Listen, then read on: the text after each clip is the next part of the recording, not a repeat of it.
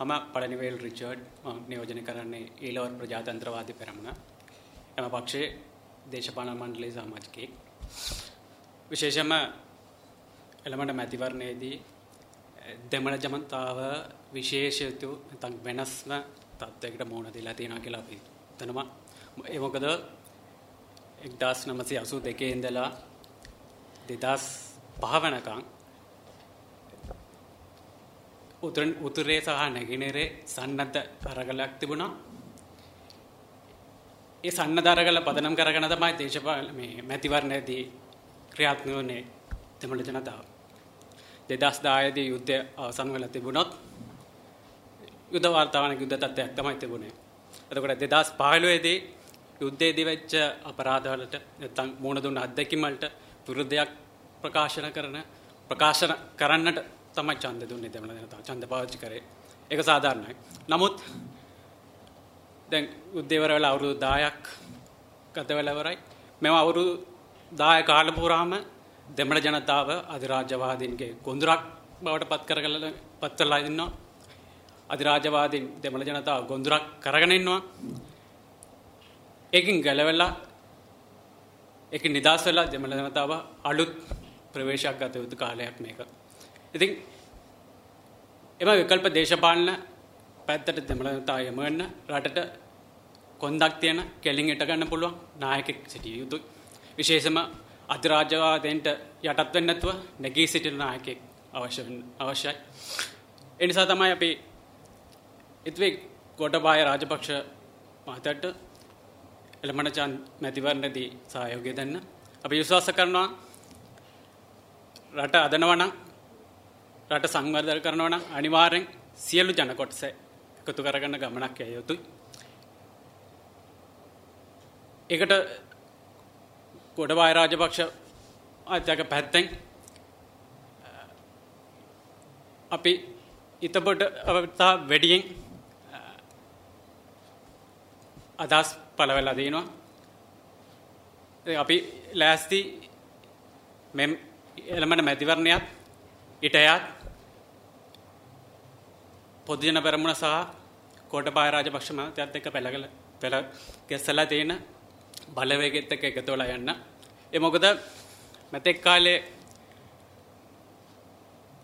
රනිල් වික්‍රමසිංහ මහත්තයයි සුමන්දරන් මහත්තයයි ඕනතරම් හොටෙල් වල රූම්ස් දාගෙන මාලිගාවක ඉඳලා දෙමළ ජනතාවගේ ප්‍රශ්න නැත්තම් ඒගොල්ලන්ගේ ප්‍රශ්න ගැන කතා කරලා තියෙනවා. නමුත් සාමාන්‍ය දෙමළ ජනතාව සිංහල ජනතාව අතර එම සාකච්ඡාව ආරම්භ වුණේ නැහැ. අපි විශ්වාස කරනවා රටේ ජාතික ප්‍රශ්න විසඳන්න පුළුවන් සිංහල ජනතාවත් එක්ක සිංහල සාමාන්‍ය ජනතාවත් එක්ක කතා බහක් ආරම්භ කරොත් පමණයි. පොදු ජන පෙරමුණ සහ ඒ පක්ෂත් එක්ක සන්ධාන වෙලා තියෙන බලවේගයට තමයි මෙරටේ සිංහල ජනතාව ග්‍රාමීය ජනතාව ආමන්ත්‍රණය කරන්න පුළුවන් කියලා අපි විශ්වාස කරනවා. ඒක තමයි ඒගොල්ලන්ත් එක්ක මැතිවරණයට විතරක් නෙවෙයි ඊටයත් අත්වල බෙදගෙන එකතු වෙලා ගමනක් යන්න අපි විශ්වාස කරනවා. ඉතින් ඒක යනවා නම් අපිට අනිවාර්යෙන් රටට වැඩක් කරන්න පුළුවන් නායකයෙක් අවශ්‍යයි. අපි 2015 දී ඡන්දෙ දුන්නේ බලාපොරොත්තු ගොඩාක් දිවාගෙන. අපි හිතුවා ඒගොල්ලන් කියපු දේ ඔක්කොම කරායි වෙනසක් කරා කියලා. නමුත් උනේ නැහැ. අපි දැක්කා මෛත්‍රීපාල ශ්‍රීසේන මහත්තයා කැසල් කොලේ බත් වදාගෙන ඇවිල්ලා කාකා ෆොටෝ අරන් දානවා හිටියා. නමුත් ඒක කරා ඒම සංදර්ශන පැවැත්වුවා ඇරෙන්නට ජනාධිපතිතුමට වගකීම කරේ නැහැ. ඒකෙන් ප්‍රතිඵලය උනේ අපිට 2050කට වැඩිය මිනිස්සු අයින් වෙච්ච එක තමයි. දැන් එන එකනත් කියනවා මම මාලිගාවට යන්නේ නැහැ, ජනාධිපති මාලිගාවට යන්නේ නැහැ. ගෙදර ඉඳලා තමයි එන්න කියලා. ඉතින් අපිට හොඳටම විශ්වාසයි එතුමාත් ඇවිල්ලා මේ මෛත්‍රීපාල ශ්‍රීසේන මහත්තයා කරපු එක තමයි කරන්නේ. වැඩක් කරයි කියලා අපිට විශ්වාසයක් නැහැ. ඉතින් අපි රට අරාජක තත්ත්වයට පත් කරන්නට අපි සූදානම් අපේ ඡන්දය පාවිච්චි කරන්න සූදානම් නැහැ. අපි දෙමළ ජනතාවට කියන්නේ ඒක තමයි. රටට වැඩක් කරන්න පුළුවන්. රට කැලින්ට යන්න පුළුවන්. එහෙම ජනතාවම එකතු කරගෙන ගමනක් යන්න පුළුවන්. නායකයෙක් එක්ක අත්වල බෙදගම කියලා.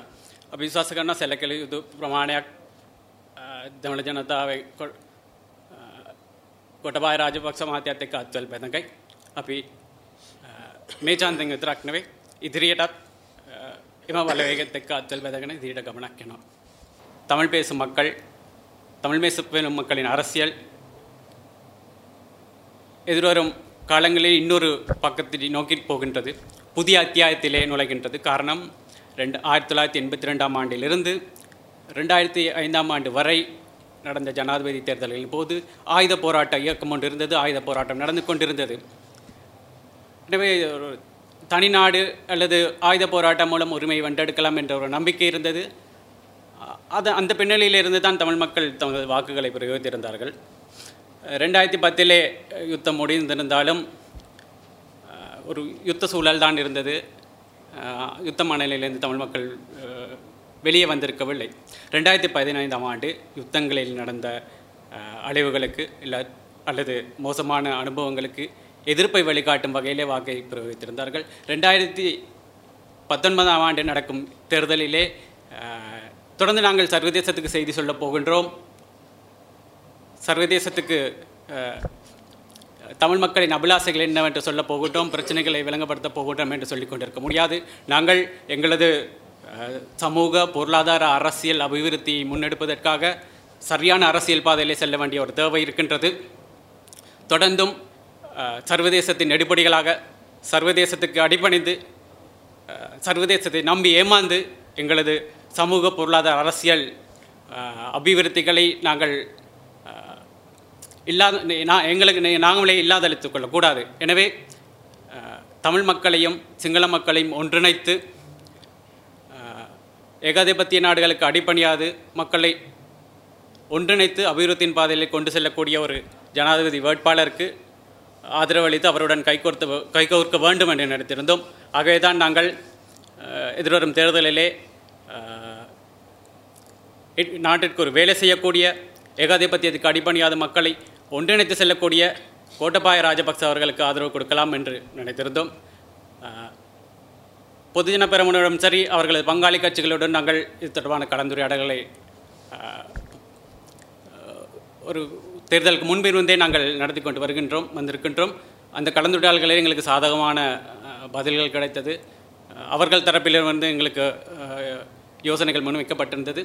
அதன் அடிப்படையிலே நாங்கள் இந்த தேர்தலில் ஒன்றிணைந்து கோட்டபாய ராஜபக்ச அவர்களுக்கு ஆதரவு கொடுக்கலாம் என்று முடிவு செய்து பிரச்சார பணிகளை முன்னெடுத்திருக்கின்றோம். நாங்கள் நம்புகின்றோம் எங்களால் குறிப்பிடத்தக்க அளவு தமிழ் பேசும் மக்களை எமது புதிய அரசியல் பயணத்திலே இணைத்துக் கொள்வோம் என்று நம்புகின்றோம். எதிர்வரும் காலங்களிலே, இந்த தேர்தலில் அல்ல, இனி வரும் காலங்களிலே நாங்கள் சிங்கள மக்களுடன், குறிப்பாக சிங்கள கிராம மக்களை அணிதிரட்டக்கூடிய, அவர்களுடன் சேர்ந்து வேலை செய்யக்கூடிய கட்சிகளுடன், அமைப்புகளுடன் இணைந்து தமிழ் பேசும் மக்களின் பிரச்சனைகள் தொடர்பான கலந்துரையாடல்கள் நடத்துவோம். அவர்களுடன் கைகோர்த்து தமிழ் மக்களின் சமூக, பொருளாதார அபிவிருத்திகளை முன்னெடுப்பதற்காக செயற்படுவோம்.